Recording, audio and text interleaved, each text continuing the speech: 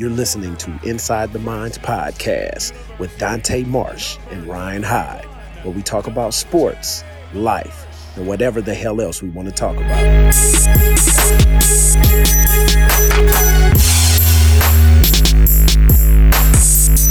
31-yard penalty to support pass interference call against the Lions this year. Down into the hands, and there's Dante Marsh with the block. And it's going to be a pick six for the veteran. 29th career interception. Almost on cue. 80-yard return for the 10-year veteran.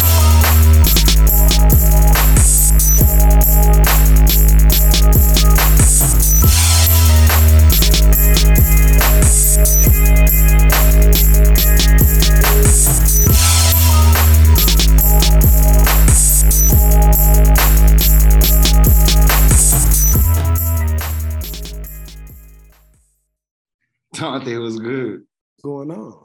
What's going on, good buddies? This ain't gonna work live, so we're just gonna wing it. Forget going live. We're good. All right. Welcome to today's show on the Inside the Minds podcast. Today's guest is current Saskatchewan Rough Rider safety Mike Edem. How's it going today, Mike? It's going good. It's going good. Just getting ready for a big family dinner, and sister's in town. It's her birthday on the 1st, so it's celebratory time right now in the family. Nice. Definitely. Brother Dante, how's it going, brother? It is super ugly outside. What? I thought it wasn't ugly yesterday. What happened? No, it's ugly. Raining, like it's Buffalo minus the snow. Hey. Shit. Crazy, man. The world is in disarray. So hopefully it thrives. It's not supposed to rain tomorrow. So Hey Dante, before you got the cigar, remember during the last training camp when we had the cigar together? Yeah. So that night I got back to my room and I was talking to Nick. And Nick was like, "Were you smoking a cigar outside the facility?" I was like, "Yeah." He was like, "Okay." And he walked away and I thought about it. And I was like, "The fuck did I just do? I just smoked a cigar right outside the team facility during training." Hey man. When I was in BC, every year we go up to training camp, right? And what is that? Abbott? Was it Abbott's? Chilliwack? Kamloops now, yeah. I was there so long, we went to a couple different places, but Kamloops, yeah. So Wally and Benny, during training camp, they'll sit outside, like right outside the dorm thing. Yeah. In Kamloops, it looked like a big ass hotel, right? Right. They sit out in the chairs and they smoke Cubans. So I remember a couple years, me and Banks was like, "Hey man, we need them cigars, man." So in training camp, we sit out there and smoke. So it'd be all good, man. You grown, you handle your business. I mean, yeah. I mean, shit. It was just, you reflect back on one of the things you did, and I was like, yeah, that's got to be up there for me. Because it was more the reaction of the young guys when they came in, because they were like, "Yo, were you smoking a cigar at the facility just today?" And I was like, "Yeah." And they were kind of like, "Oh, okay." And he kind of gave me that look like he must be a vet. Mm-hmm. Yeah. The older guys, veteran guys get away with a little bit of stuff, right? So, no, I enjoyed it.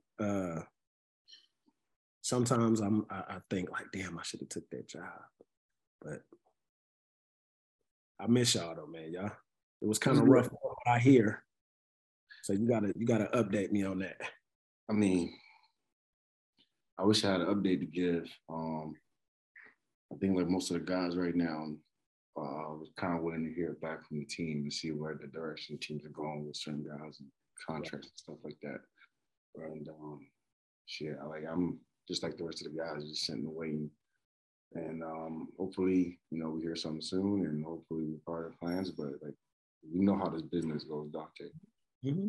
Especially when you hit 30 plus, how they view you start changing. Just, The only and that's speaking for myself, but generally there's a process the off season there's a process the off season's got to take, and I think that's just where we are right now in that process. Is just the waiting period for teams to finalize what the plans are and figure out how they're going to spend money. And I think you've seen guys start getting signed, so there's probably conversations being had behind closed doors right now, and then hopefully your phone rings and you're one of them guys having those conversations. Yeah, it's tough. It's a sad reality. The business side always sucks. I was blessed and fortunate to be on the positive side for a pretty long time, and we used to have these conversations every offseason, try to get that signing bonus. And that's exactly what it is. You have that conversation every offseason. So I've been with Sask. I'm going on my 6th year with Sask now. So we've had this process every offseason, and it's always worked out well. So for me, I have no worries. They know what I bring to the table. They know how I approach the game. They know what kind of passion that I play with. It's a little bit of a reckless style when you talk about how getting up there in age. So that's something I got to be conscious of and tweak a few things to my game. But don't. I'm gonna be the first to tell you. So real quick, at almost 44, I bullshit you not. I could probably play again at my age. When you start listening, you can't listen to the fake ass couch potato fans. You can't listen to the fake wannabe armchair GMs. Oh yeah. When you start as a player, when you start drinking the Kool-Aid, or social media has kind of messed it up too. Don't go on blogs and shit and stuff. Don't listen. You don't use it, you lose it. I'm telling you. At the end of the day, even my last year at 35, I was like shit. Even at 38, I was still out here running. I'm still running around right now. So that because I still train that way. I think all the years I played in BC, and I played with some great players: Baron Miles, Carl Kidd, Otis Floyd, Baron Simpson. Like it's me, Corey Banks, Ryan. Like when you start listening to that shit, that's when you like instantly get old. Like B Miles was picking 8, 9, 10 balls off. Right. He's getting old and long in the tooth and all this. And then you've seen his last year I think it got in his head, because you don't go from perennial all-star to no good overnight or in one off season. So as long as you you're definitely right. But in terms of what I was trying to refer to, for me personally, it's just more of a body preservation. Yeah. Oh yeah, no doubt. Dante, when you play this game, one of the best abilities is your availability. You know what I'm saying? Can't help a team win games during the cold tub. Yeah. See what I'm saying? So for me, like I played every game last year except the last game, and I got hurt, right? And it's like I just look back at the situation. I was like, okay, I'm getting older. These ball carriers are getting bigger and faster, So for me, it's like, okay, how can I make sure that I get my job done and still be able to play the next snap? Okay, pad level. What was my pad level on that play? Okay, where was my strike zone? Where was I aiming for? For me, having these conversations kind of helps me figure out, okay, I fixed that problem and I'm going to use that solution moving forward when I'm encountered with that same problem, right? And I'm just trying to be out there for my team all 20-something games, whatever it takes to get to the Grey Cup, and the older we get, it's unfortunate, but, our bones do get softer. We're not young no more. And I ain't gonna lie to you and say, it's a young man's game. You know that. It is. But as an older dog, you gotta take pleasure in that competition and always trying to shut down the noise. That's where you gotta dwell almost and keep proving people wrong. You know what I'm saying? But you are right. I gotta stick to my guns. I gotta stick to what got me thus far. We had that conversation. Right. But that doesn't mean I can't put a silence on that pistol just to make it a little more efficient. It doesn't mean I can't. I'm not saying you per se. Yeah. I'm just speaking in general terms. Right. I think Because you got to remember now too, 20, 30 years ago, if you blew out your knee, you was done. Right. With medicine and technology, Right. you know, Rob Wilson did it in a time frame before it was popular. Like he got hurt that same season, come back playing the Super Bowl. Right. Jerry Rice, 1 year. Those used to be career-ending injuries. So now, I remember I tore my MCL twice, one on this knee, one on the other one. And they 9-game me back then, like 2007. That's like once they put you on the 9-week. 9-game. People don't even know about the 9-game. That's a whole nother conversation to have. You couldn't come back though back then. They couldn't pull you off of it. So when I did mine, it was a 3rd degree. Like it could have, required surgery. But I was like, no, ain't nobody cutting on my lower extremities. The shoulders is different. But you ain't cutting on my legs. So they put me on the 9-game. Everybody thought, oh man, his season over. He gonna get out of shape and shit. I went home. I left limping in a robo brace. I came back backpedaling in 5 weeks. Right. Ready to play. So I think you attribute that to, for me personally, I was always a workout dude. Like I always, ever since a little kid. I'm still in the gym. Yeah, so your injury's not gonna last that long, man. I mean, I won't lie to you, man. I still love playing the game. Like my family, I swear they're all in cahoots. They be trying to talk to me about retirement, trying to get me to talk about it. And I just, like, since the season ended till now, I've just been dodging retirement conversations. Just don't do it, Mike. Like, don't do it, Mike. And every time they try to get you, like, you be having a good time. I'm drinking with my dad, and then watching the FIFA game. Yeah, I think he notices, okay, Mike's a little relaxed, and he's like, all right, pause the game. That's what you're gonna do with ball. And it's like, that way, pause the game. like, you know what I'm saying? And it's like, but for me, I still love playing. And the love of chasing that cup, especially when you've never had it, that shit gets worse and worse and worse and worse and worse and worse. And then for me, watching a guy came to the league, like a big bro, watching him from college, like Enoch, to see him win the Grey Cup and play the capacity, have an impact that he did at his age, man, I'm like, I can't stop now.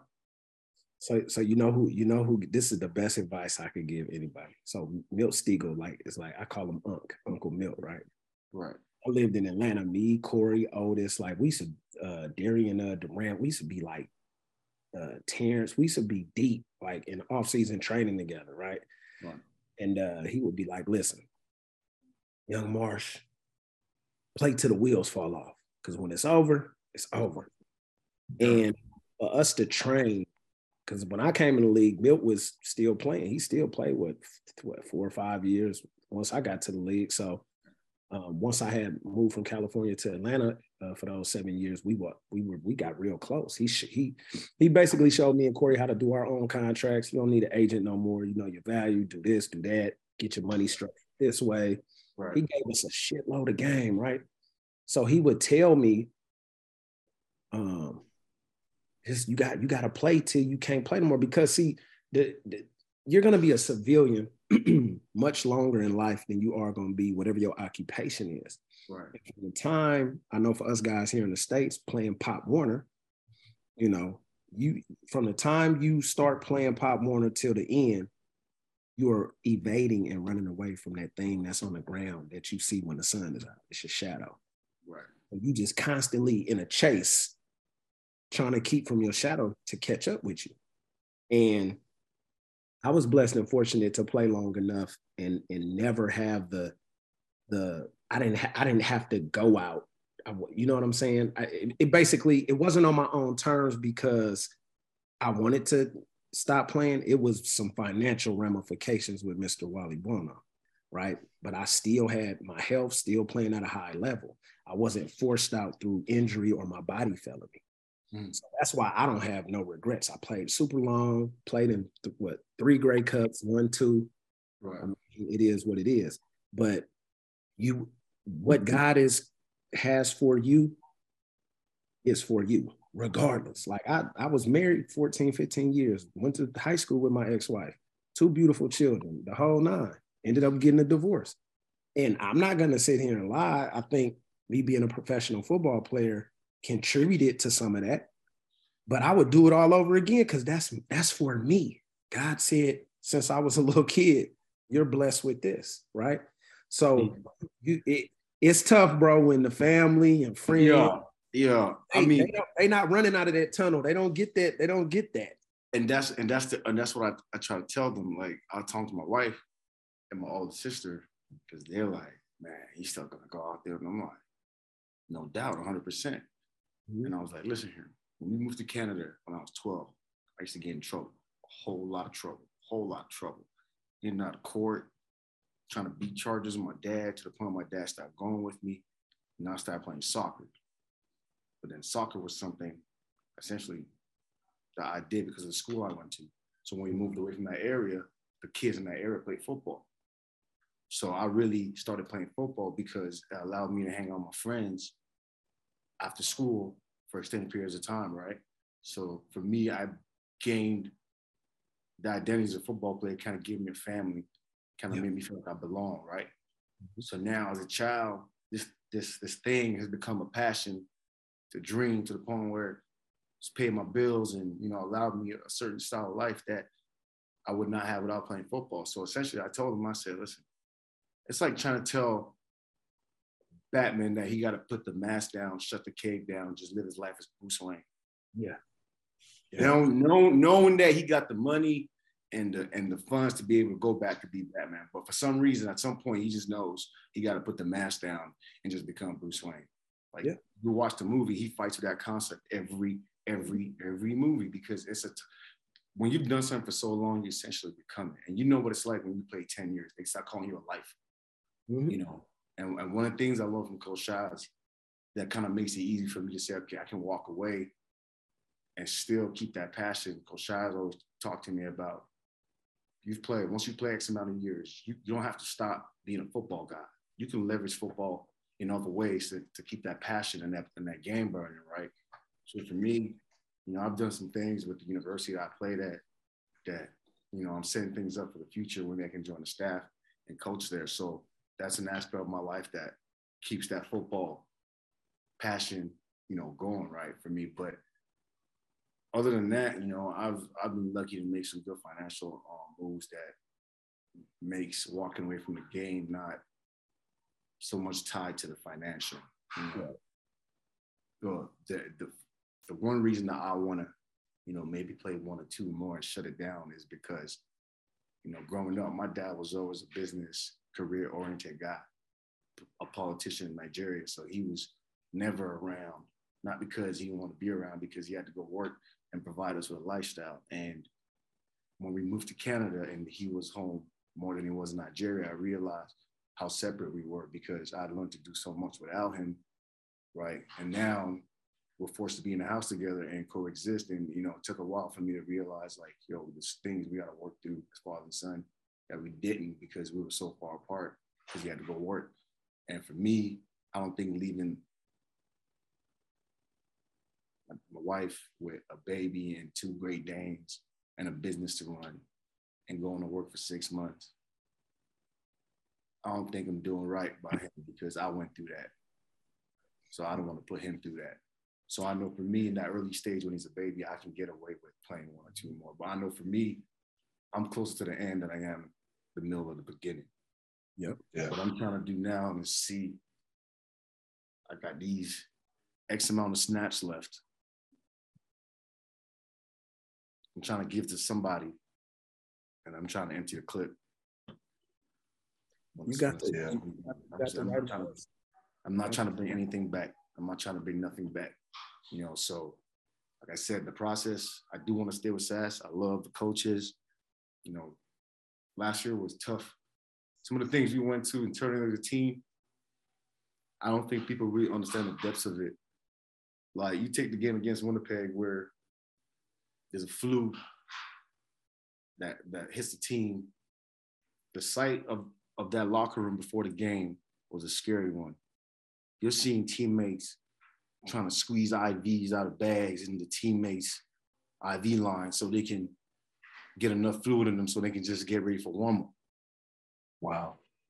People don't understand how demoralizing that is for team getting ready to go out, and still these guys get up, put the eye black on, drink the fluids, do what's necessary to go out and put on a show, knowing their health is not doing so hot. Yeah. And not even show that they're not feeling so hot. Like you said, go there and put on a show, right? Yeah. These guys are hurting. Yeah. Going out there and still asked to be a warrior and judged against guys who are full health, full tilt. Yeah. And know that you're hurting. Judged by wins and losses. They don't say, oh, they were hit by the flu, this. No, it's like, okay, they lost the game. But for our team, the things we went through that game, that pregame, man, we were flying guys in that morning of the game, trying to get guys caught up to the game plan. Even some of the guys that were coming had the flu and they were back home. So we're still bringing sick guys to come help us play. And that's the part of the story people don't really understand. Like, it's hard to come back from that as a team when you've seen that. Like, and then we had injuries, COVID. Like, our team persevered through a lot, and we had a fighting chance right to the very end. Yeah. So when you look at things from a great scheme of things, like, yeah, it was a bad year, but we can't just cast it to the side and say it was a bad year. We didn't learn from it, because that's how you're gonna get better. You own it, learn from it. Yeah, that's right. But yeah. But internally as a player, that team, we went through a lot, and still had a fighting chance at the end. Yeah. That sounds like that 2011 team I was on. Like we started out, we had all the opportunities or all the excuses to make in the world. We were removed from BC Place for 2 seasons, playing at that makeshift while they redid the roof. Right. There were some changes. We brought Casey back, who's a good friend of mine, and that didn't work out well. And then it got to a point I was in my 8th, 9th year, and we jumped out to 1-6. Right. Wally started bringing us veteran guys who were making some money into the office. And like, my sense is, man, it's not the coaches, it's not us. I mean, and if you guys don't get this thing turned around, it's going to happen, right? I already knew what he was talking about. So at the end of the day, that probably would never ever again happen in pro sports in history. Like, to go from 1-6 to running the table and then hosting the championship and winning it. Right. So people don't realize we played a game. Cody, our starting quarterback was out. Our backup was out. Our third string, a rookie, played against Toronto, the team that won the Grey Cup. We had 2 receivers that were healthy. We had fullbacks playing receiver. Tuck is out here running routes. We have our running backs running routes. But still, we're in the game to the 4th quarter competing. People don't realize how hard that is on those guys that have to step in because of the COVID situation. Like, I get we get paid to produce, but under those circumstances, not a lot of people come out and produce. Let's just be honest. See, this is the thing. People who've never put on the helmet, people who've never played, and I'm not trying to be disrespectful. I'm giving reality. We talk reality on this show, this platform, right? People who've never played high level football. It's a big difference, high school to junior college and some D3. I'm talking about Division I, Power 5, Group of 5, right? FCS, and NFL and CFL, right? It's a big ass difference. And when you get to the pro level where you actually getting paid, well, no NIL when I was in college, you get money, you're in trouble. But you're getting paid, some damn good money, getting paid. Right. People still will view you as it's still entertainment, and they don't.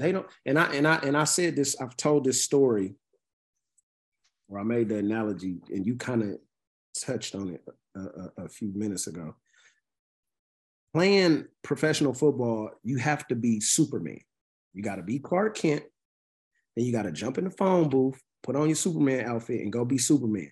Then after practice, you got to jump back in the phone booth, come back out as Clark Kent. You got to do that all through the week. Then on game day, you can't have no off days.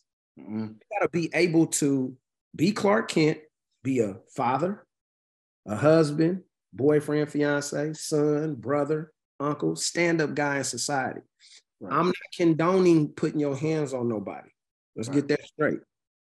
But I was in locker rooms for so many years. I'm 43, at least 30-something plus years I've been playing football, right? And I can see how these transgressions happen in public because can't nobody tell me about stress. If you work a regular job and you worried about a 60-day, 90-day evaluation, and we get evaluated every single day, not only by your employer that's trying to replace your ass, but somebody who's sitting on the couch that's watching you on TV, getting on a blog talking shit.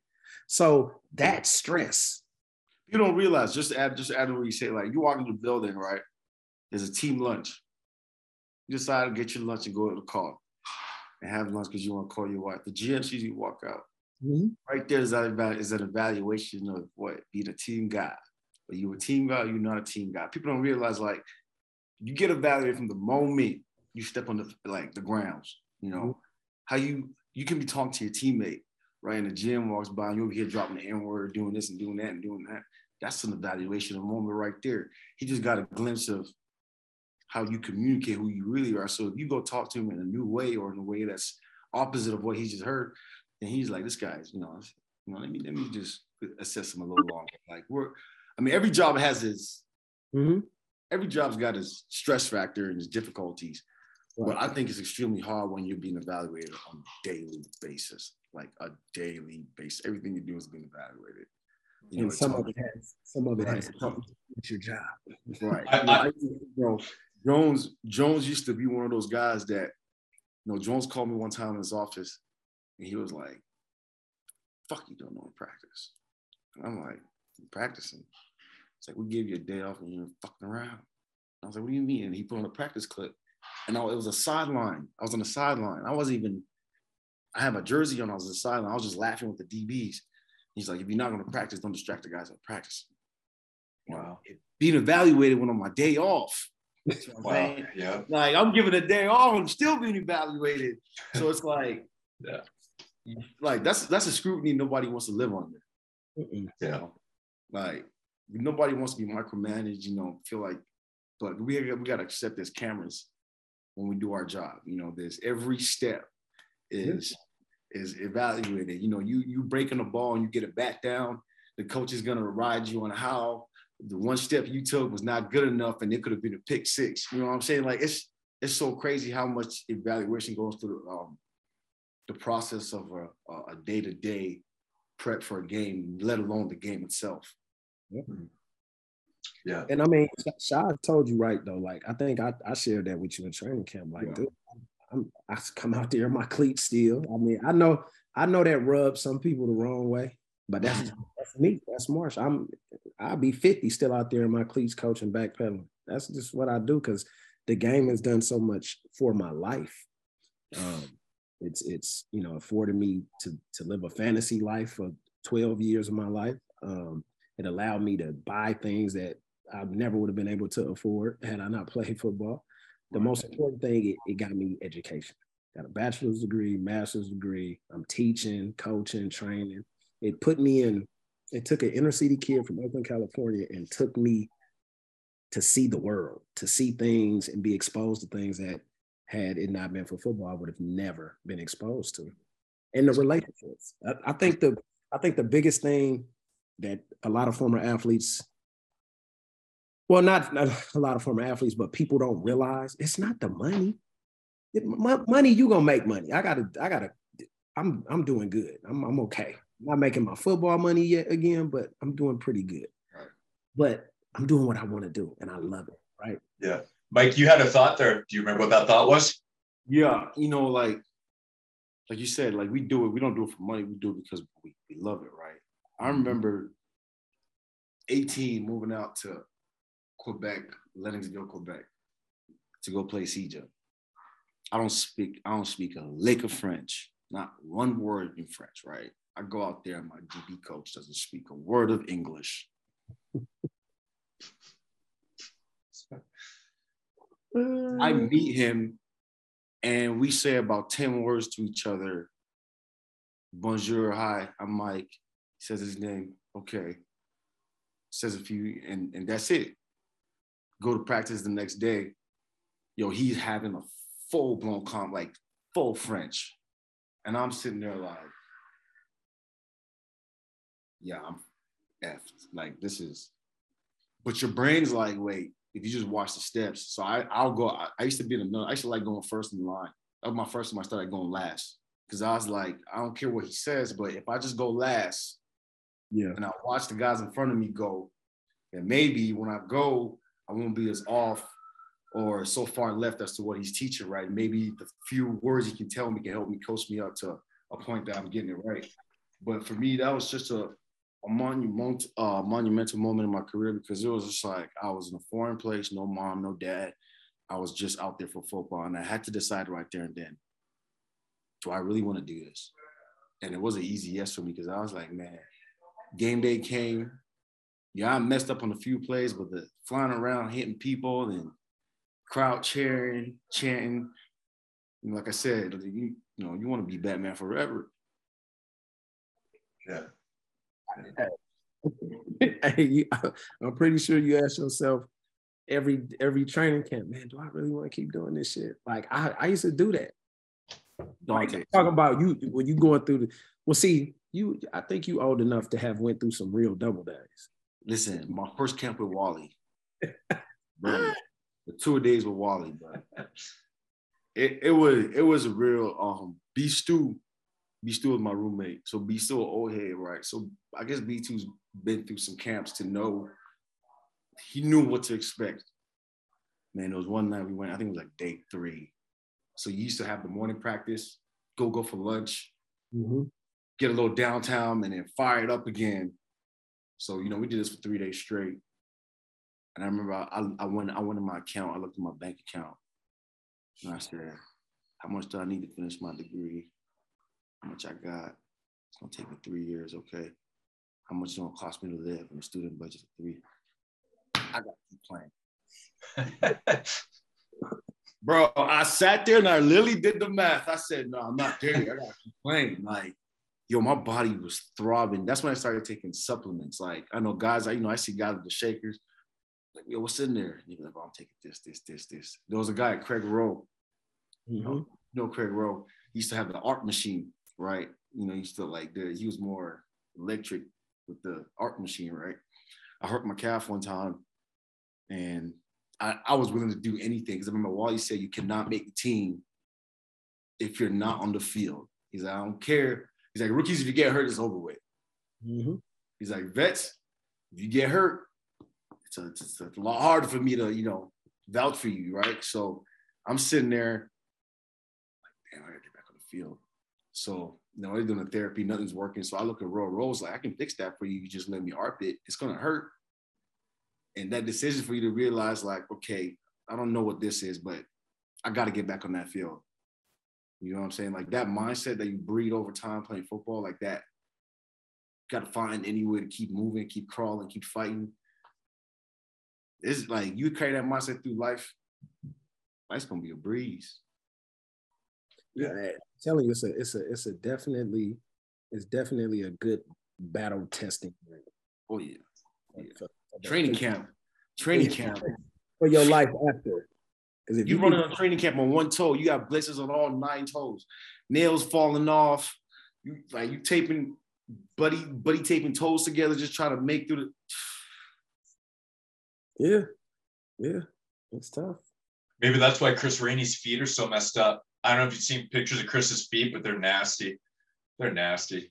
Chris from Florida, he probably was walking barefoot in the swamp somewhere, man. Only players I know that got good feet that play football, punters and quarterbacks. I have nice feet. Man, you have nice feet. Listen to me. I'm not even listening to me. You wore cleats for how many years? About 20-something years? I don't have. I promise you, people can't believe I have nice ass feet. Not a corn on my foot, no bunions, no nothing. Now listen, I used to when I was playing. He's put moisture on him. No, I used to get I'd take my daughter. My daughter just turned 14 yesterday. So when I was still playing, I would even when I was in Canada, away from my family, I would just take myself. I go get mani pedis like twice a month. Marsh, I got something funny to say about this shit. I dated a girl probably 15, 20 years ago that had a foot fetish. Never come across that shit before. It was fucking weird. Anyway, so we're just kind of laying there, and she's like, "Do you mind if I play with your feet?" I'm like, "What?" She's like, "Yeah, do you mind if I like play with your feet?" I'm like, "What's up?" She's like, "I got a foot fetish." I was like, "What?" She's like, "Yeah, I like feet." So I was like, "Well, if that's what you like to do, then go do what you want to do." And apparently I have nice feet. So so that's a rant. Yeah, right? Like my feet, it exists. My feet is not a playground for anyone to be. Like, you don't like. By the time you smell my feet, you already know what time it is. I don't know, man. That's not. I'm not a. I mean, to each his own, man. You like feet, hey. Yeah. Pretty weird. I had to take care of them things, man. I'm telling you. But now though, women will make you feel bad. About certain things. Like, I remember one time, come on, I did with my wife. She's like, "You just cut me." I was like, "What do you mean just cut?" She's like, "Just cut me." And I looked at my nail, it was like lapping over my toe. She's like, "I think it's time to go for it." And then we went, and then they did the hot wax, and I remember being in the sheet that night, just rubbing my feet against each other. I was like, "This is so soft." So now I try to do a little bit more, but it's still not. We're not wearing flops in the summertime. See, I'm a California dude, so I used to wear flops in the summertime. I wear flops with socks. Yeah. I'm coming to yeah, you got to make it do what it do, baby.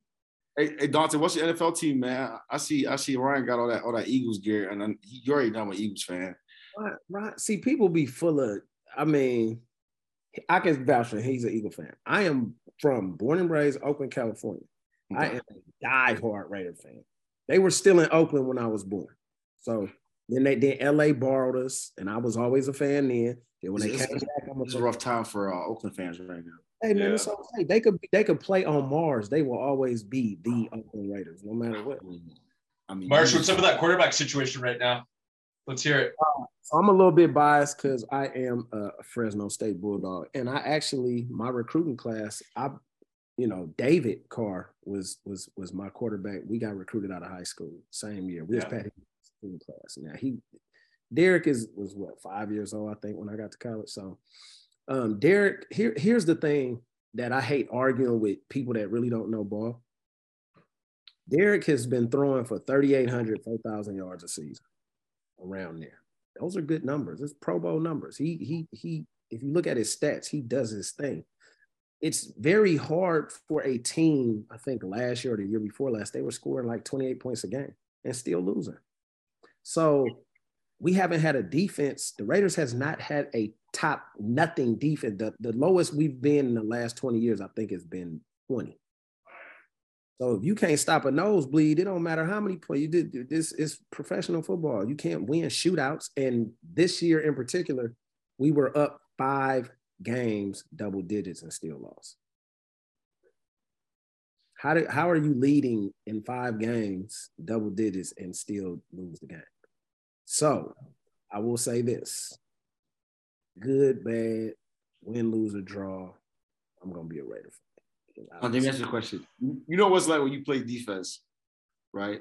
And your offense is not doing shit, and y'all calling everything on the defensive side of the ball, calling everything, trying to stop the bleed, and there's no offense.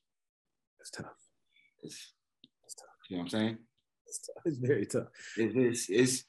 It's hard to go out there and the worst part is when they're walking off and you looking at them. Yeah. Yeah. Now the other hard part is when they played the Rams, and the Rams had just got Baker Mayfield a few weeks ago, and they had the game in the bag. This dude has to drive 90-some yards for the game winner. Why are you playing press, man?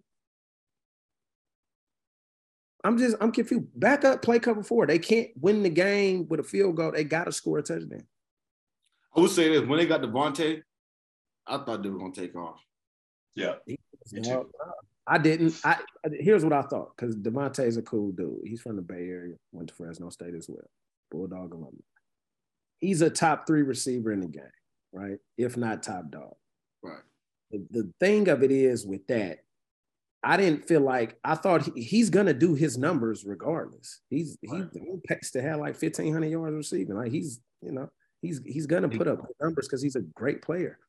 But y'all gotta understand, football is not like basketball. Football, it takes more of a team effort. Contrary to popular belief, watch this. If the San Francisco 49ers had Derek Carr last year, they would have won the Super Bowl. But my thing is, the quarterbacks are judged by wins and losses. How much playoffs? Okay, look, check it out. Not to cut you off. Hold up. The quarterbacks and coaches get too much credit for wins, too much blame for losses. Right. There's been no quarterback in the history of the world who has won Super Bowls. That's a term we throw that, because if that was the case, Dan Marino would have won hella Super Bowls. If that was the case, your boy in Buffalo. We can't put Derek Carr and Marino in the same sentence. No, listen what I'm saying. We can't even fathom that thought. I know, but you a ball player, so you gonna understand what I'm saying. Right. As great as your quarterback can be, he ain't winning no games. When you look at the 4 straight years, I'm telling my age now, 4 straight years, Buffalo Bills went to the Super Bowl. 4 straight years in a row. Right. Jim Kelly don't kick field goals. I hear you, but I just see the spectrum and the scale in which they judge other quarterbacks. Like, look at a quarterback like Jalen Hurts. Even after everything he's done, people are still talking about, is he a franchise quarterback and this and that. And but you know what? But see, here's the thing. You know why that conversation gonna happen. It's complexion. But I'm not even going there. But I'm not even going there. I'm strictly trying to keep it on wins and losses. But you a ball player. He's been to a playoff game. He's about to take his team as a number 1 seed to the playoffs. Right. Okay, and they still don't talk to him. But next year, Derek Carr about to get a starting quarterback job. Okay, but Mike, I agree with everything you're saying. But hear what I'm saying. In the United States of America, that reason is what I just said. It's complexion, bro.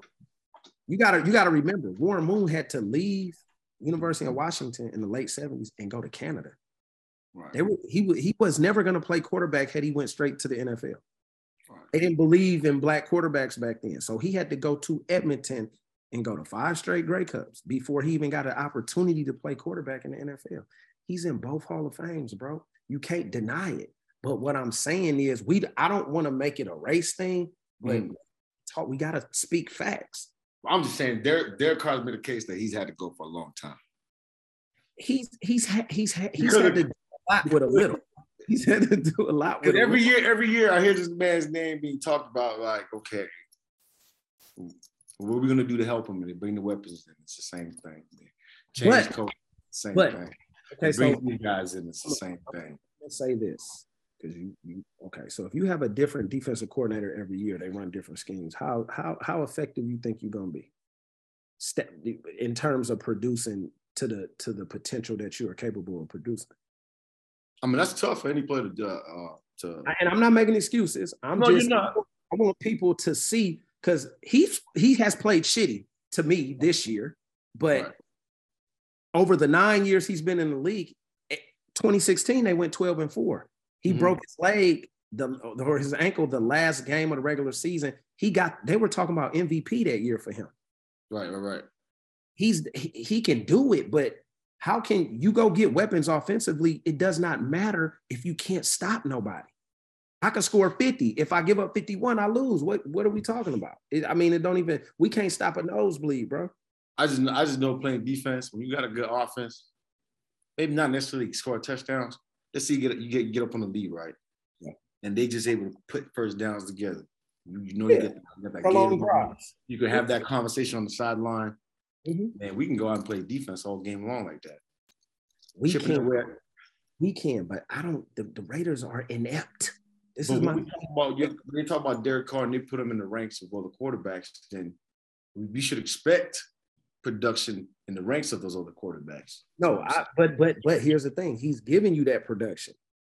Watch this. Watch this. If you let's look at this. We got to use the NFL now. If you're throwing for 3,800 yards and 28 to 32 touchdowns a season, he's in between 3,600 and 4,000 yards passing every year. Those are Pro Bowl numbers.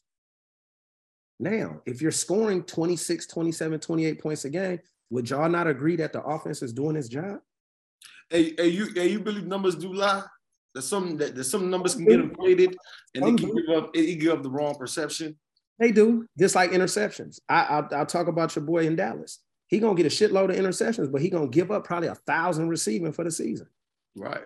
But as a coach now, it's me. I was a technician. I'd rather take the guy that's gonna give me 4 or 5 interceptions a year or 3 interceptions a year and have hella PBUs and play consistent lockdown defense versus the guy that could give me 10 interceptions this year but give up 1,000 receiving. I mean, it's kind of like a glass half full thing, if you will. It's kind of a preference. What I'm saying is, I can't say that he got to have the same production as Jalen Hurts does because the Philadelphia Eagles defense is much better than the Raiders defense. It's just what it is. And you know, like I know, if let's say we score 21 points, right? Beating y'all by 21. It changes the way your offensive coordinator has to put his game plan changes now. Because now y'all got to score points. If my defense can't stop a nosebleed and this I score, you score, you score, I score, then we go 3 and out, 3 and out, 3 and out. Now the game plan changed. Right.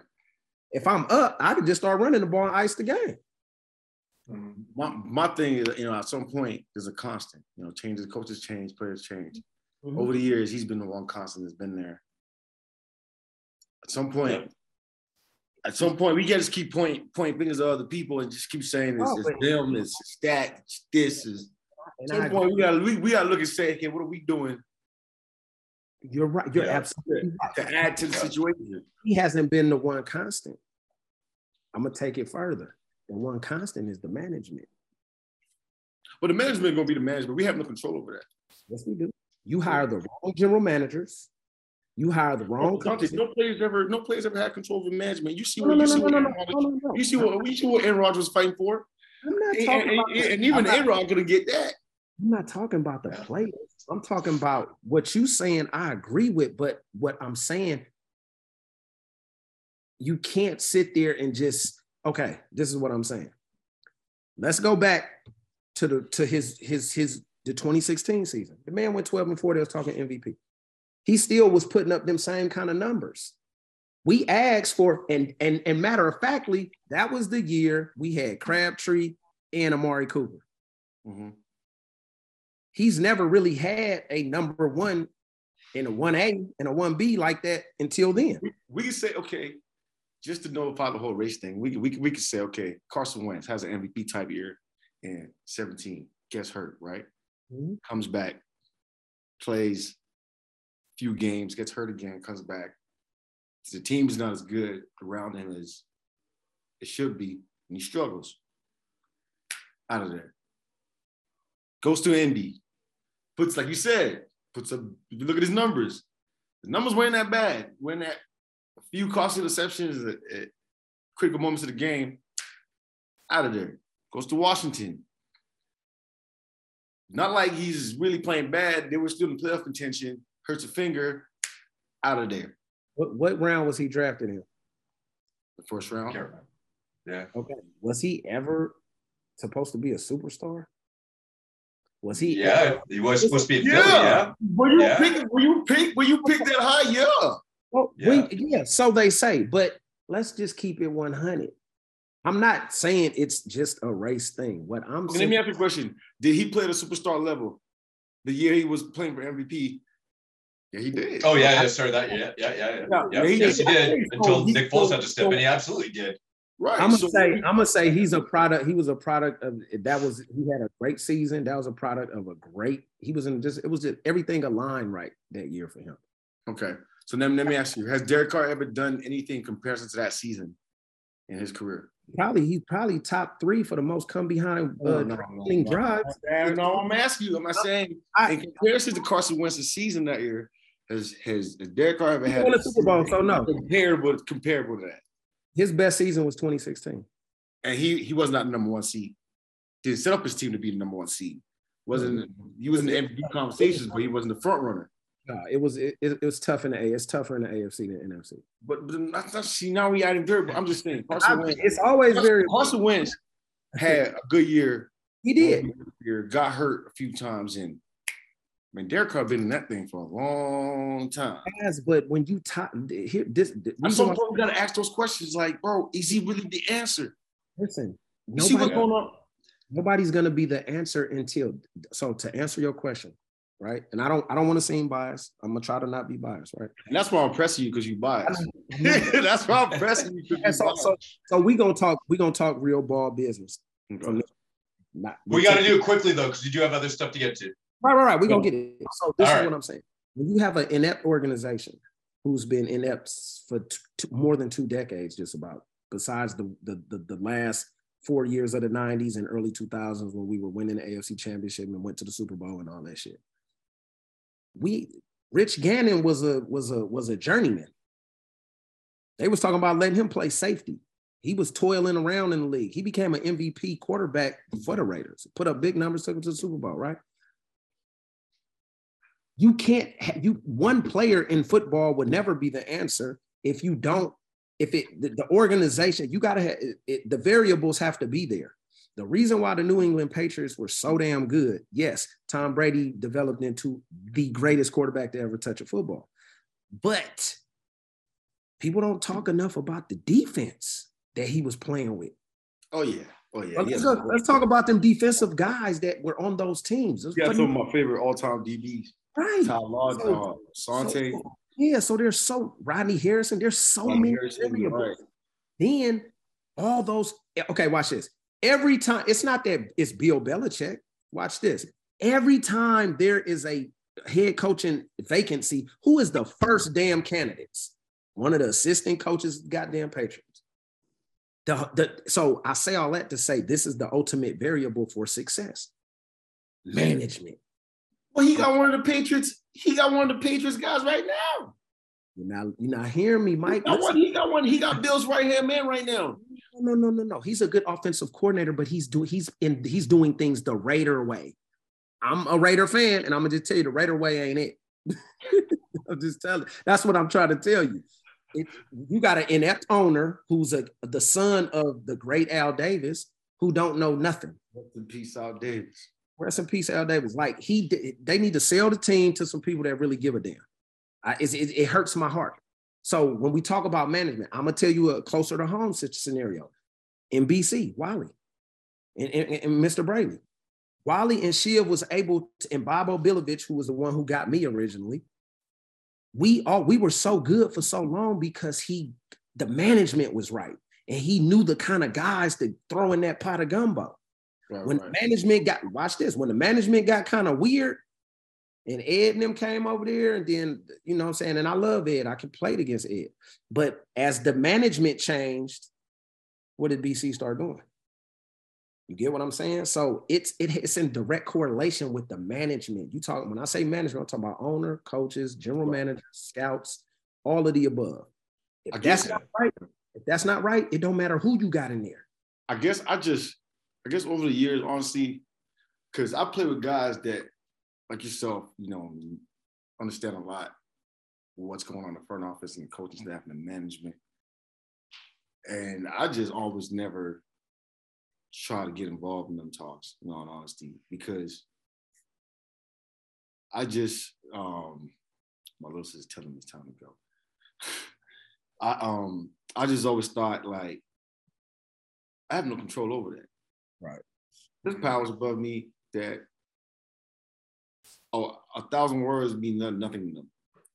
Yeah. That's what I'm saying. So I just never, like, even, and it's kind of sad because GMs will ask me at the end of the year, like, what's going on? What do you think? And I don't give an opinion. Yeah. Because it's not going to matter. Mm-hmm. What's going to happen is going to happen. Yeah. Sorry, Mike, before you got to check out, which I assume is soon, can you give us like 5-10 minutes more and that's it kind of thing? Yeah. Perfect. Okay. So number one, I want to know what made you a Philadelphia Eagles fan. When we came to Canada in 2004, watching that, I was bored. I was just bored. I think my dad just put a TV in our room, and I was like flipping through the channels, and I saw this game come on, Falcons against the Eagles, NFC Championship game. And I just remember listening, like, the way they were talking about Michael Vick and Donovan McNabb. You know, first time these two black quarterbacks are playing, and just the amount of times they kept on saying first time these two black quarterbacks were playing. I was just like, and I looked at Vick and looked at McNabb, and I was like, man, the amount of love they were getting, I was like, man, I kind of want to be like one of them guys, you know? So I started like looking into football, and then, so my first high school never had football. So when I moved and we finally had football, I started getting into it. And for me, I kept up with the Eagles through that. So ever since then, you know, the Kevin Cobb days, you know, Nick Foles, Carson Wentz, you know, all these quarterbacks that we've had, I've just always kept up with the news, you know, kept up with the team. And, you know, until today, you know, now, you know, I'm about to be a father. You know, some of my friends are sending me baby Eagle stuff. You know, some of my childhood friends are sending me, you know, baby Eagles gear. So, you know, I've always been a fan, and I just love the organization. You know, Mr. Jeffrey Lurie does a good job. Obviously, Being a no-nonsense GM, you know, he doesn't stand for much BS. The minute he feels like the ship is not right, he's going to do what he has to do to make sure that club is always winning. You know, we don't go through too many downtimes too long. The Eagles are not an organization that's down for too long. We might have a bad year, a hiccup every now and then, but as a fan, it's always a pleasure watching the Eagles game. Yeah. So for me, back in junior high, the kids started calling me Randall because of Randall Cunningham. So I'm talking like, you know, 80s, 90s kind of thing. Ricky Waters, James Thrash. You know, I go pretty deep. Garcia. So. I forgot Jeff Garcia. Yes, absolutely. So, I mean, I eat, sleep, shit, die Philly. The Eagles anyways, and that's just the way it's going to be for my life. I know people that are bandwagon fans. Brian Westbrook, absolutely, he's up there right now. I got buddies of mine who jump ships from teams. It's like, I don't care if my team's owing $1 million, like I'm not jumping ship, and I can't now anyways because Mike, you know that. Right? It's over. So you've seen that before. It's over. I'm in, right? And that's just the way it is. So another topic for this is kind of funny for me personally. So Mike, you were really cool one time and came out and talked to me and my girlfriend, which was pretty special for us. I'll never forget that moment. So thank you. It meant a lot to us. And you definitely made me a fan. I am a big fan of Mike Edem because of the way because of the way he plays. I mean, you play on the line. You don't go over the line, but you're extremely aggressive. You don't take shit. And if anybody's going to talk some shit, you're right there talking shit right back. And you play the game the way I played ice hockey. And I just saw a lot of myself in your style of play, and that's just what made me a fan of you. So I just wanted to show that with you. Appreciate that. You know, when I first came to the league, I played with a guy named Kyrie Saber. Kyrie. Angry Bird. And I remember they had moved him from safety to linebacker. So I took his safety spot. Not take, but I got drafted and, you know, given the spot. I remember Kyrie came up to me the first game, and he was like, "There's no be no bitch either. Come on with the shit. Just say words." Like, you know, he got he's like, "You better not be no bitch either. Come with that shit."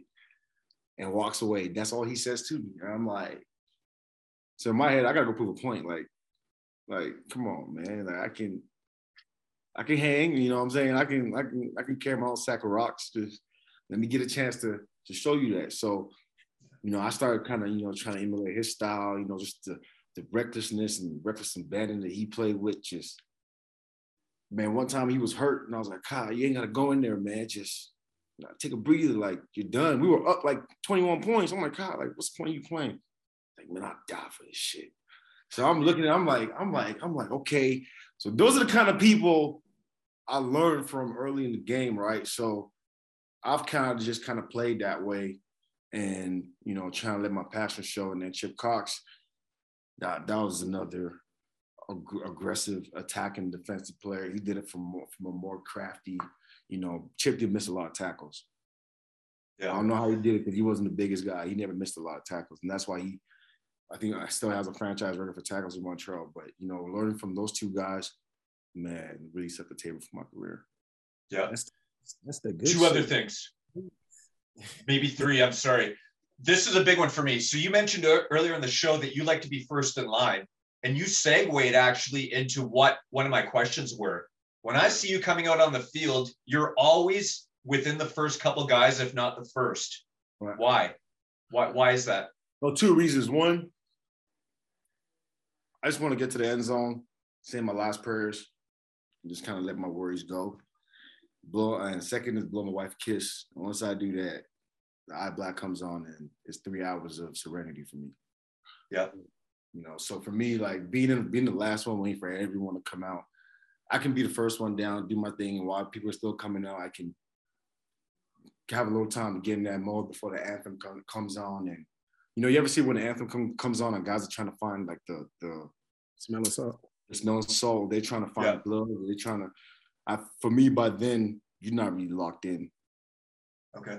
When the anthem comes on, man, this is gladiator mode. Like the other guys are looking at you on the other side of the field. The least you can do is have the respect to look back at them when that time calls and understand what's about to happen on that field. Yeah, definitely. Okay, another thought. How crazy did you think that I showed up in Calgary in the front row and then yelling at you, fuck Mike, whatever, which I always do, in a Rough Rider jersey. And then to come back the next week on the road for you guys in BC, I'm there again in the front row where the players come out of the tunnel. And I'm like, I got to wear my fucking Rough Rider Edem jersey because I can't switch teams. But did you not start to think that was a little bit stalkerish at the time? Oh, me? Nah. Yeah? Man. Okay. It takes a lot of, man, listen, I grew up in Nigeria, man. I just see some crazy things. I grew up in Lagos, Nigeria. Third world country. I've seen some, it takes more than just, showed up some football games. But for me, when I met you, I kind of knew your intentions. I kind of knew, this guy's just a passionate fan, Yeah. Most guys don't introduce a guy to their girl, like they don't bring the girlfriends to go meet another guy. You know what I'm saying? It's just most guys will be like, I'm gonna go meet him myself. But when you do that, it's a certain transparency that you have, a certain level of respect. You want me to meet people you care about, and for me, that means a lot. So when you do stuff like that, I mean, we play with a helmet on. So a lot of times fans don't have that close interaction with players. They know us for, Mike number 15, Mike Edem, but they don't really know the guy behind the mask. So the opportunities to go out and interact with fans on a more personal basis, I think creates everlasting bonds, just like we're having right here. And that's why it allows us to be able to sit here and have this conversation. I'm pretty sure Dante probably did the same thing. That's why y'all are able to, do this, create this platform together. So, and I just think it's about giving people an opportunity to kind of show themselves to you, and you kind of get to know people. Yeah, one of the biggest things too that I will never forget too is you're lining up on defense facing me on the field, and we make some kind of contact or whatever. I'm like, hey, you're on the field, and you start going like this to me, and you're lined up, for D because I'm wearing your Edem jersey. Right. I will never forget that, man. That was awesome. I'm like, man, that guy, if anything he could be doing right now, because you should be focusing on the game, which I knew you were. But you're gesturing up to me in the stands, and that was just insane, man. That was cool. That's like people think, like for me, I don't know if you were like this. When I was on the field, it was tough for me to have fun. Like the inner child comes out. There's a little crazy mixed in there, but for the most part, the work is already put in during the week. It's just time to go out and execute and do what we talked about doing. So for me, that's the easy part.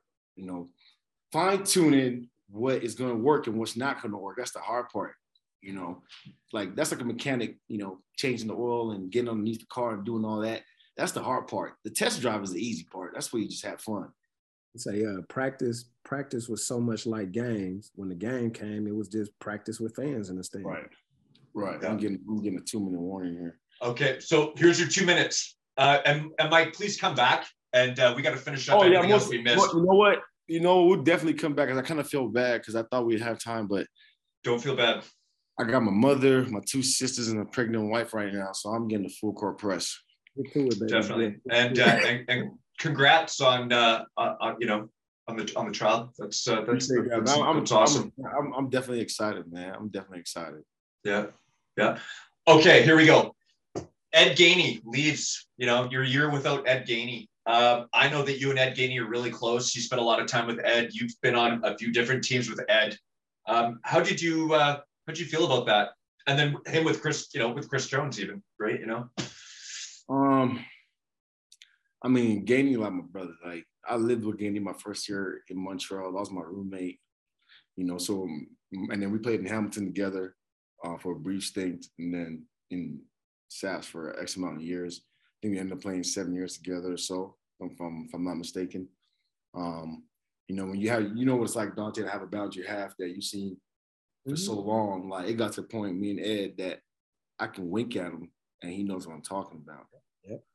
Or I'll see him in front of me in a certain spot, and then he'll kind of just nod his head, and I'm like, I bet I'm gonna go stand over here. It's just like, it's second nature, But in that process, what happens is you can kind of get complacent because you've done it for so long with somebody that you forget certain things because he can cover you up and make certain mistakes.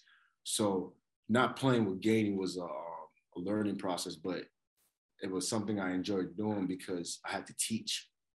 And when you teach, there's a certain part of studying that comes with that, refreshing your own memory. It's almost like a review for yourself, right? So I went back and actually, man, I forgot I could do this. Oh man, so many things we didn't, I couldn't, like that. I forgot. I guess me and Ed knew what worked for us and kind of kept certain things out. But when we, with me and Ro, we tried different things. Ro's a different kind of player. He's a little more aggressive in the run. So I had to learn, I don't have to be that as aggressive because Ro's a certified hitter. He's going to come down and he's going to stick it in there, not scared. So, there's a certain adjustment that comes with, playing with a guy for so long. But for me, I enjoyed the learning process, Also, they say you can't teach an old dog new tricks. Ro taught me a few things that, I used over the course of the season. Me and Ro bonded on the terms of, he's a father. When I found out I was having a baby, Ro was probably somebody I talked to every morning because, when we come in, we just chop it up. We don't even talk football. And, we kind of got close over, talking about fatherhood and stuff like that because, he's a father of 3 and he's a great father. And I kind of envy him from that perspective, So it's a learning process. I mean, you can't be satisfied with being comfortable. Sometimes comfort can be the worst thing for you. It allows you to get complacent. You just take certain things for granted. But Ro was a breath of fresh air, even in our room. The young guys play with a different kind of fire. And it's nice to see when their fire is burning at an all-time high, and you're able to just keep pouring gas on it and having that fire keep growing, right? So that's kind of where I'm at right now. Yeah. One last, maybe 2.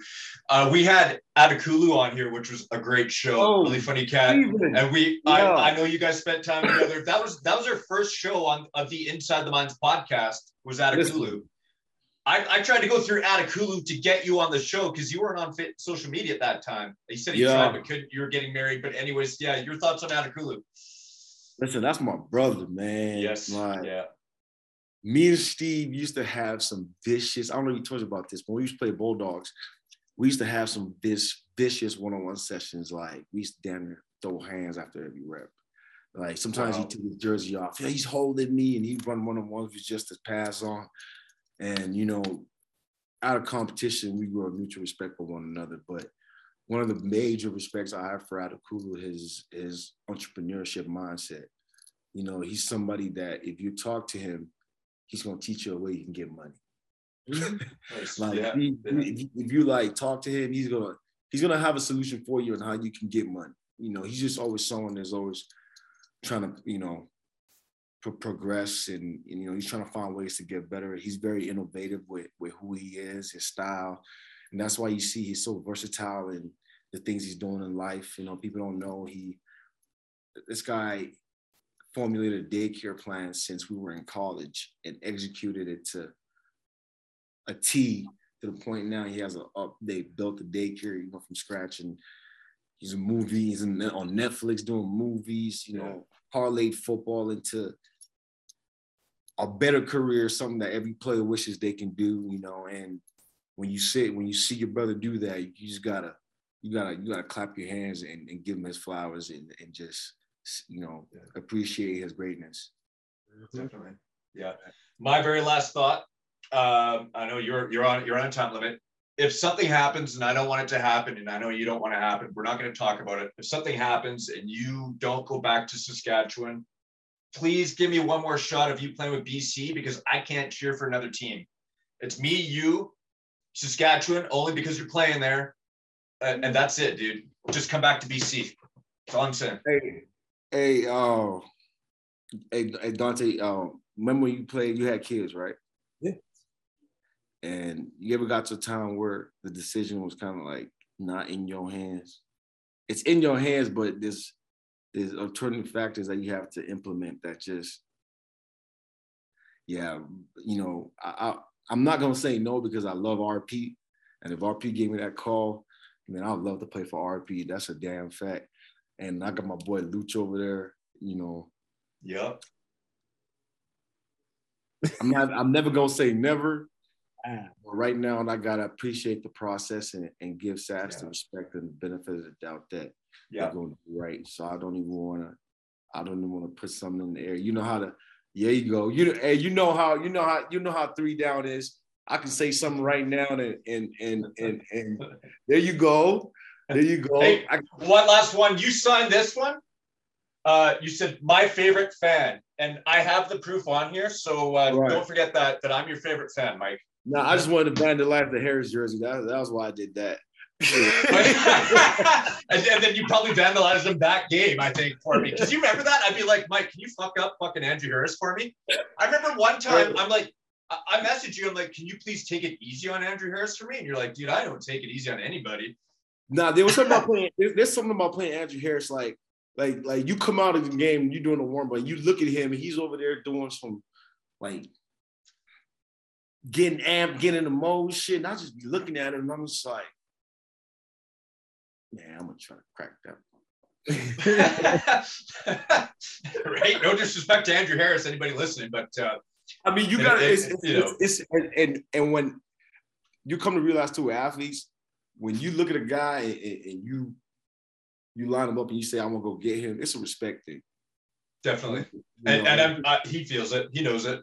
Absolutely. Like, honestly, like you hit, like the worst thing is to hit a guy that's not gonna hit you back. It's just it falls like a bag of milk, and you just like almost like a wasted rep. You're like, man, what the like? Have you come across that, Mike? You've had that? I do, but then when I do, it's just verbal abuse at that point. Because at that point, I'm not gonna waste my physicality with you, because we know how that went on the first rep. So at that point, I'm just gonna verbally abuse you till the game's over. Right. See, and that's why I love you, man. Because you don't take shit. You just don't take shit. And I see you spouting shit and fucking talking on the field. And if you have you know what? One of the things I'll say this, and I'll say it on this platform because I hope he's listening, is Brian Burnham. You know, we used to be teammates, and you know, we got along real well. But when I went to SAS, you know, things got sour real quick. And that's just because what he used to do to our DBs, dunking on people. So, you know, for me, you know, when Manny was there, and it was him and Manny trying to, you know, bully guys, I used to take pleasure in trying to crack those guys. And then when Manny left, Burnham was a lone soldier, and he was still dunking on some of our guys. But, you know, just kind of, see him get fired up used to fire me up. You know, seeing him get angry used to get kind of fired me up, because as a teammate, he was such a nice guy. Mm-hmm. He was such a cool dude, you know what I'm saying? The locker, he was so cool, level-headed, like monotone. You never see him got angry, none of that. But on when you compete against a guy that you know is so nice, and you see that dog come out, you kind of want to like, yeah, like, let's keep this going, you know, type. And I think along the lines, I might have got carried away and pushed it too far. But now that he's retired, I can say, you know, I apologize for any of the crazy junk I might have said. Never push it too far. You never push it too far. Huh? You never push it too far. No, but you know, you don't want to burn bridges. But you know, me, like, you know, I appreciate the guy, the friend he was when I was there, because you know, it's hard to play for Wally. We never played for Wally before, and he was one of those guys that kind of helped me through those times. And the fact that I played for another team should not be the reason why a friendship should be tarnished. But like I said, you know, I might have pushed it to edges and boundaries, and you know, he said certain things, but you know, it doesn't got to be like that. You know, competition's competition. You leave him on the field, and you know, now that he's retired, I just want to say, hey, man, happy retirement. You know, you had a hell of a career. I'm glad I ain't got to face you no more, brothers. And yeah, man, enjoy. Absolutely. Happy retirement, Brian Burnham. Sad. It's sad, man. It's Hey, he's different life. Father, you know right? what, though, like, you gotta respect that, that, you know, like they can walk out on his own terms like that. Because he could have played 5 more years. Yeah, he could still been on number one receiver on any team. But when your passion is being pulled in another direction, it's hard to walk away from something you've been doing for so long to chase something you don't know where it's going to end up. So for me, you know, that's big on him. Yeah, absolutely. Dante, got anything you need to add? Guys got to go. I had a pleasure being up there the few weeks I was during training camp, and hopefully our paths cross again, man. Hopefully. They better. Mike says he's going to come back on the show, so. Yeah, I'm going to come back. We'll do it. My sister's over here. They're about to pull my neck off my shoulders. So he knows I'm going to fill up his DMs again if he doesn't show up, and he's going to get angry at me and just have to, you know, mute me again like he did. Because he's like, you're so persistent, dude. You just don't give up. I'm like, no, I'm not giving up. So, yo, you know what's crazy? Dante, he caught me on a good vibe. I was on the eggnog. You know, I was sitting on the eggnog, and then, you know, he fired me a text, and I was like, man, it's Christmas season. I was like, my dog's been persistent since I played for BC. He's been trying to do something. So I'm like, you know what? You gotta give it A for effort, bro. Like, and a brother Eagles fan, and you know what? We didn't get to talk about the Eagles as much as we wanted to, but we will. Let's say this: the night before the Grey Cup, the night before the Super Bowl, when they're getting ready to play the Super Bowl, we'll have a podcast, and I'll come back on, all right, and we'll throw dirt on the Raiders and hype the Eagles up. I'm gonna hold it. I'm gonna hold you to that, brother. Let's absolutely. Hey, man, I want y'all to win the Super Bowl. I hate the 49ers. Matter of fact, I'll be beat their ass tomorrow, the Red Panty Gang. I can't stand it. And you can say that on my brother, but I don't know. The Niner team is scary, though. Y'all got to do it. Yeah. All right, but brothers, hold it down. Thanks, Mike. I appreciate it, Mike. And let's do this again, guys. Happy holidays. Absolutely. Bye. Happy holidays. Thanks, Mike. Dante, that was good times, man. Sorry, I had to cut you near some of that, but there's just some shit I had to get off my chest, and I wanted to hear some things about, you know. No. Definitely. I didn't think it was gonna be that short. That's why. So it's all good. No, I didn't either. And actually, he had mentioned earlier. He said, "I've got dinner plans." So I was like, "Okay, dinner's like, you know, 4:30, 5 o'clock." But he's got the whole family thing going on. So he's up in Peachland right now, which is on the mainland. I'm sure you've heard of it. Mm-hmm. Kind of below Kamloops. Yeah, anyways. Yeah, man. Good times with Mr. Mike Edem. That's the other thing I want to touch on too is you said Saskatchewan's Rough Rider in the intro, and then Mike Edem is a huge DMX fan. So I wanted just to see if he caught that. But I'll have to text it to him later. It's all good. No, all good. I knew that show was going to be fire. He's a good dude, man. He very coachable. Loves to. He loves to get better. Like, so everything. Like, he was ecstatic when I was up there. So, you know, good deal, man. Good deal. It's just, you know, the nature of the business is that's the ugly side, and a lot of people aren't privy to what goes on. You know, in regards to what's, stuff that's going on behind closed doors. They don't really know. All they see is, the games and all the other BS that's on the blogs and whatever's being reported on. But it's the variables they're there for a reason. The variables contribute to the outcome. So you always got to talk about the variables, and you'll be surprised, man. I was having a conversation with somebody earlier, and it was like, the older you get, you really see through all the BS. And to me, when you a player for so long, you think everybody wants to win. That's not what it's about. Contrary to popular belief. Selling merchandise is about putting asses in seats. It's about making money, right? Which is two of those things. Selling merchandise, putting asses in seats. But that's money. That's. So people, the fans, we're still. Not we are, because I was on the other side, but mostly everybody is blinded by a fake narrative. Most of these owners are very wealthy. Owning a franchise is a hobby to most of them. 95%. Especially if you own the one in Dallas. Well, he already had money. So he bought the Cowboys for what, $800 million? Like, it was something ridiculously low, and it's like so much more than what he bought it for. So I mean, we gotta wake up and understand it's sports entertainment, right? Yeah. So it's to entertain people.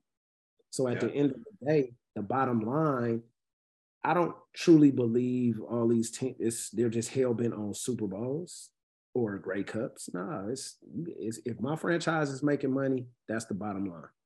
So, do you, as a player, do you start to feel used after a while? I mean, you must in ways. Yes, because see, here's the deal. We're taught, and this will take us down a whole nother conversation. But we got to be careful of this one because I'm on a time limit, but we'll get there, Dante. Look, okay, let's hear it. Okay. No, we'll save that one, but I'm just, specifically speaking, United States. Yep. A lot of the stuff that we're taught is not truth. It's inaccurate. It's made up.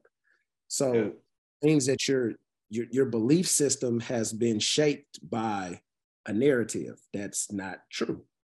So when you mature and you become a grown woman or a grown man and you are awake, you finally wake up out of your just following whatever, the sky is blue. Okay. Clearly it's pouring in rain. Robot mode.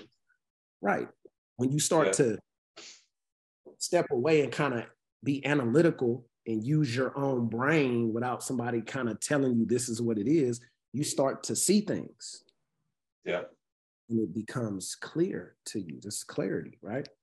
Yeah. So I don't feel used in a sense that it was my selfish desire since I was a 5-year-old kid.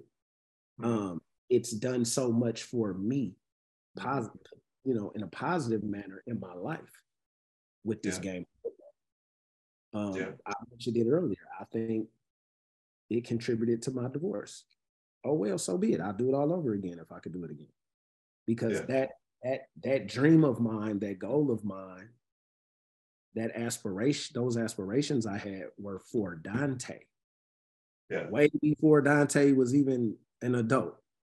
Way before Dante was married. Way before Dante even had kids. That was the Most High said, this is for you. Yeah. So I had to allow it to run its course. So now that I'm on the under end of the spectrum, I'm no longer a player. I'm a coach. I'm a teacher. I'm a mentor, right? Mm-hmm.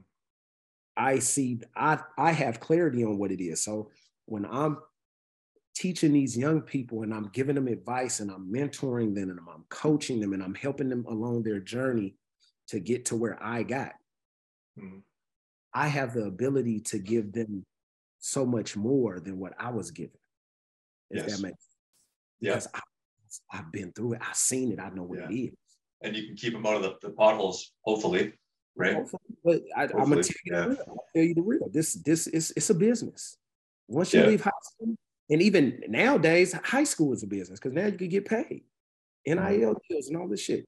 So yeah, it's a very dirty business. And once you understand that, because as a young person playing a sport, we playing it because we love it. We wasn't getting paid at Pop Warner High School. Yeah, some of the dope dealers in the neighborhood, Dante, how many touchdowns you gonna score today? 3. I give you $20 a touchdown. Okay, yeah, but I'm talking about we played the game because we loved it. We didn't care about nothing else. If you would have asked me that question in high school or college, I'm gonna play. I don't even have to get paid. I love it. I play this game.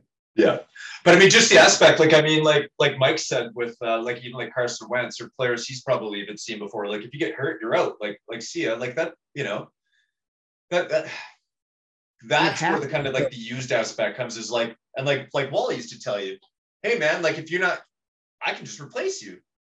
You know, like so to answer your question, so Wally thought he could do that. He did that for a long time, even when he was in Calgary. He's notorious. Like people tell you, I had people when I first broke into the league, hey man, when you become a free agent, man, get up out of there, man. I'm telling you. Yeah. So many bad stories that people play it from other players about Wally. I mean, he treated me pretty damn good for my career. I mean, yeah, and that's something we touched on yesterday was taking someone else's opinion and putting it in the back of your head, but judging on your own experiences. And you never had bad experiences. You stayed, right? Well, I mean, it wasn't as bad as he did some other people. Let me say that. But it wasn't. I wasn't given anything. I earned it. If he could have got rid of me and paid somebody half my salary, trust me, he would have done it. But he paid me for 11 seasons. That's not because he liked me. Right. Well, it's because you had talent and he had to keep you. Okay, so that's what you were saying. Like we are used, and until he feels like he can replace you, which he really couldn't replace me, even when he didn't bring me back. It started going here. I mean, you get what I'm saying? Yeah. So to answer that, in my mind, I tell all the young people, look, you have to create a situation because everybody's replaceable. Shit, he cut Dave Dickinson. Come on, man. Jason Clare, G. Roy Simon. So who? I mean, you know, Adam Pitts. It don't matter. These are the great players. So who am I to think that I can't be next, right? So at the end of the day, I have to make myself irreplaceable for as long as I possibly can. So that was my mindset. How do you not let G. Roy finish his career in BC, dude? Like what? You know what I mean? Like, I think we went down that with G-Roy. Maybe we didn't, but I mean, come on, man. When you in the building and you on the inside and you know what's going on, you get what I'm saying? There's things people don't know, and they'll spin it. The media will spin it. I mean, there's a lot of times when they'll flat out lie. Like for example, he didn't pick up my option after 2014. I emailed him and called, hey man, just release me so I could try to go get on another team. Well, you know, happy holidays, Dante. Because I didn't speak to him for a long time after that. We just recently, you know, patched it up. But I was pissed off for a long time because I've given you 11 seasons, 3 Grey Cup, 2 championships out of those 3 games, a Hall of Fame career. I've given that to you, right? Yeah. And for you to, I'm asking you, just if you're not gonna bring me back, just release me so I could go try to figure it out. Yeah. He held on to, he wouldn't do it until free agency. Who's gonna trade for a 35-year-old DB? Nobody. And then by that time, they're gonna spend their money up and get the free agents and guys they want to get. So I'm screwed. I'm left out in the cold, right? So that's what pissed me off. So at the end of the day, it kind of ended up being like what I heard when I first broke into the league. Like, hey man, he'll do it. He'll do it. He'll do this. Woo, woo, woo. So that's kind of after 11 seasons, I kind of felt that way. So at the end of the day, you just, you know, you can't take it personal. It's just business, right? That's what they love to say. Oh, it was just business. Okay, cool, whatever.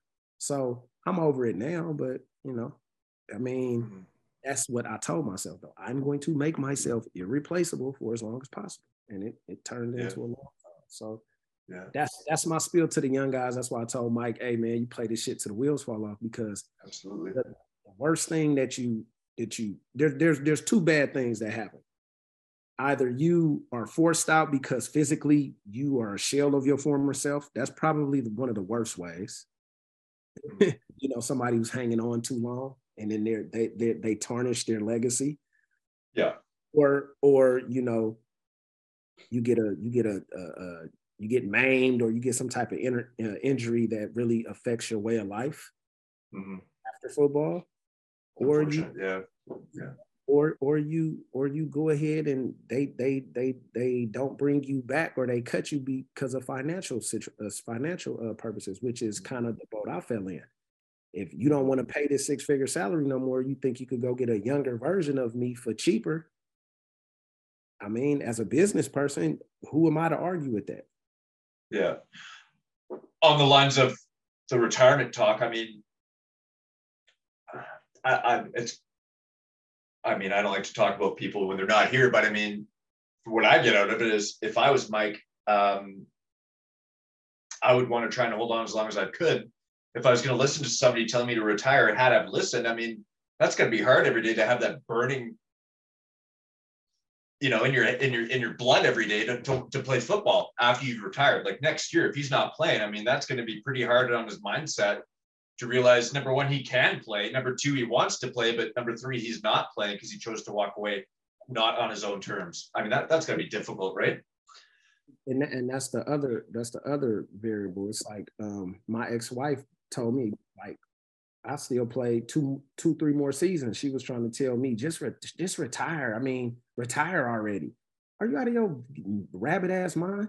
I'm gonna walk away from making 6 figures in 5 months, doing something I love to do since I've been doing since a kid, to do all of a sudden do what? Right. And fortunately enough, my transition wasn't as tough as a lot of guys, because once again, I'm a pretty sharp guy and I could do other things. Yeah. I'm an entrepreneur myself, and I was already doing some of the stuff that I'm doing now prior to me leaving the game, so it wasn't that hard. But it's tough when you got somebody else that's not running out of their tunnel, that hasn't been getting up at 4, 5, 6 in the morning for all these years, going into a locker room with a bunch of other guys and can be a kid, and playing a kid's game for a king's ransom. Some people don't make that kind of money in 2 years. I'm doing it in 5 months. So it's just, it's a lot of things. Once again, you talk about variables that you have to take into consideration before you make those rash decisions and choices. I'm just a guy that I love football to the point where I was going to play until I couldn't play no more. And I was, blessed and fortunate to be around some great players and coaches that kind of told me the same thing. Hey man, play this shit as long as you can, man. Absolutely. Yeah. When it's over, man. There's nothing like it. And I think that's why a lot of former athletes have trouble post-career. And rest in peace to Junior Seau, man. I mean, he was larger than life, man. And he went through a divorce. He had his restaurants and stuff, and he was very noticeable. He is one of the main reasons people even know, prior to LaDainian Tomlinson, the Chargers. He was the face of he's the Chargers. He's Junior Seau. You know what I mean? Yeah. And I don't recall him having any financial problems. I mean, it's just, you're used to doing something for 17 years at that level.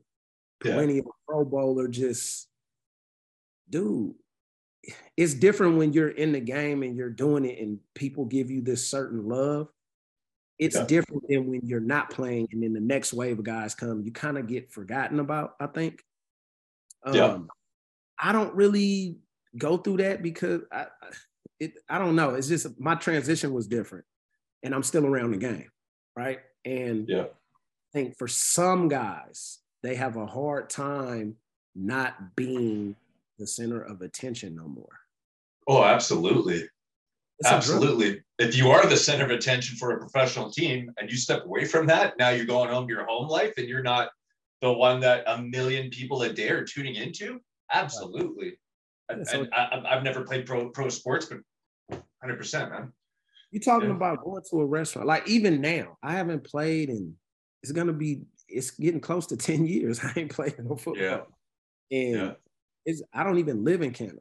And I'll get people to send me stuff. I got jerseys and restaurants and bars and shit. I'm like, oh, wow, that's crazy. People still wearing 31 jerseys with my name I've on sent you 2 those pictures. Send me some. But I'm saying, like, I've got I got some from some of the people I used to fool around with outside of the, Lions, like some cool ass fans that I built relationships with, friends and shit. And they'll send me stuff. And I'm like, damn, I ain't played in hella long. And they still wearing that shit to the game. Like, yeah. You know what, Marsh? Next time I see this shit, I swear to goodness, I'm just going to offer somebody $200 for the jersey on their back because you can't find Marsh jerseys anymore. Like the old style that you wore. You can't get them. I just be like, I need that jersey. $200. I talked to Neil and he said that he could probably get it done, but then he never hit me back with it. So maybe you can try again. Yeah, because they changed the uniform, so that's gonna be tough.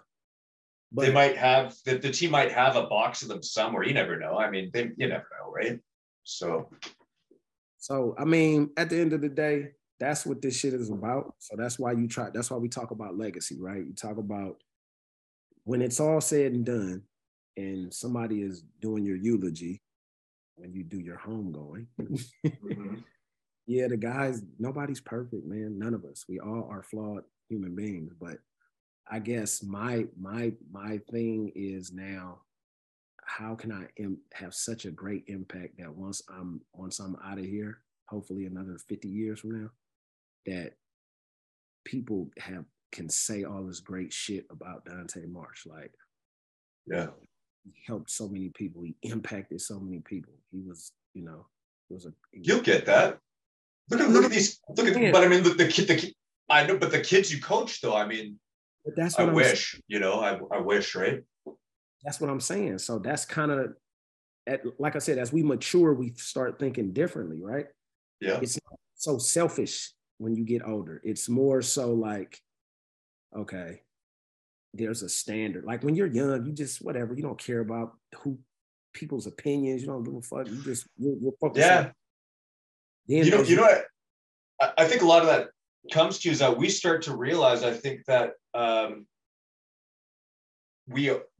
is an end game, that we aren't invincible. And you start thinking about, okay, I'm not invincible, I'm gonna die. What have I done here?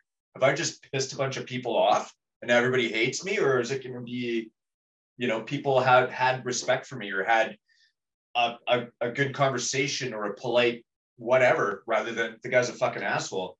And I think that's where it starts to come from. That part. And you see so many times where, there's going to be people who lie and say you were this great fucking guy. And then there's going to be people who tell the truth. They'll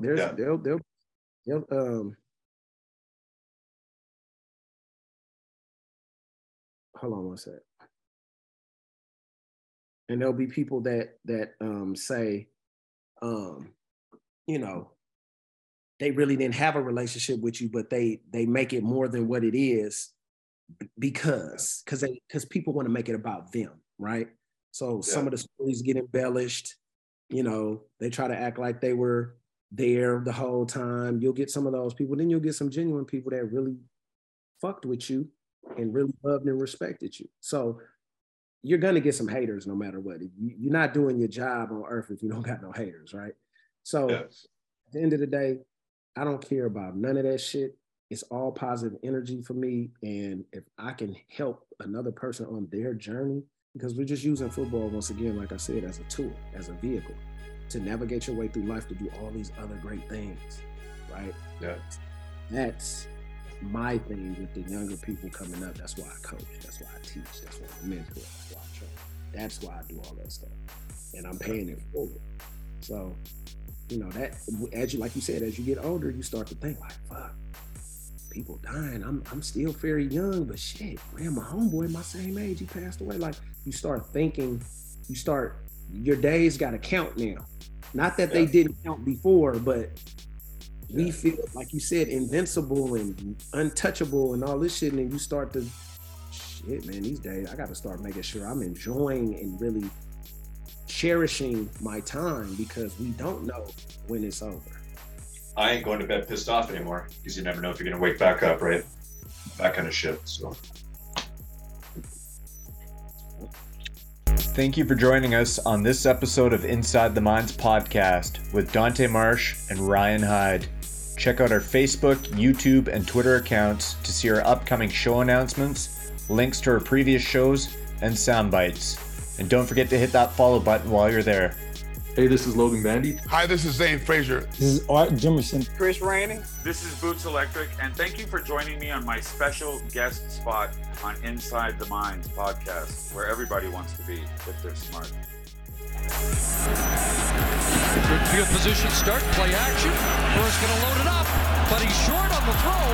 Intercepted. Dante Marsh has his 30th career interception and a good return back into Ottawa territory. Well, the usually strong-armed Henry Burris comes up short.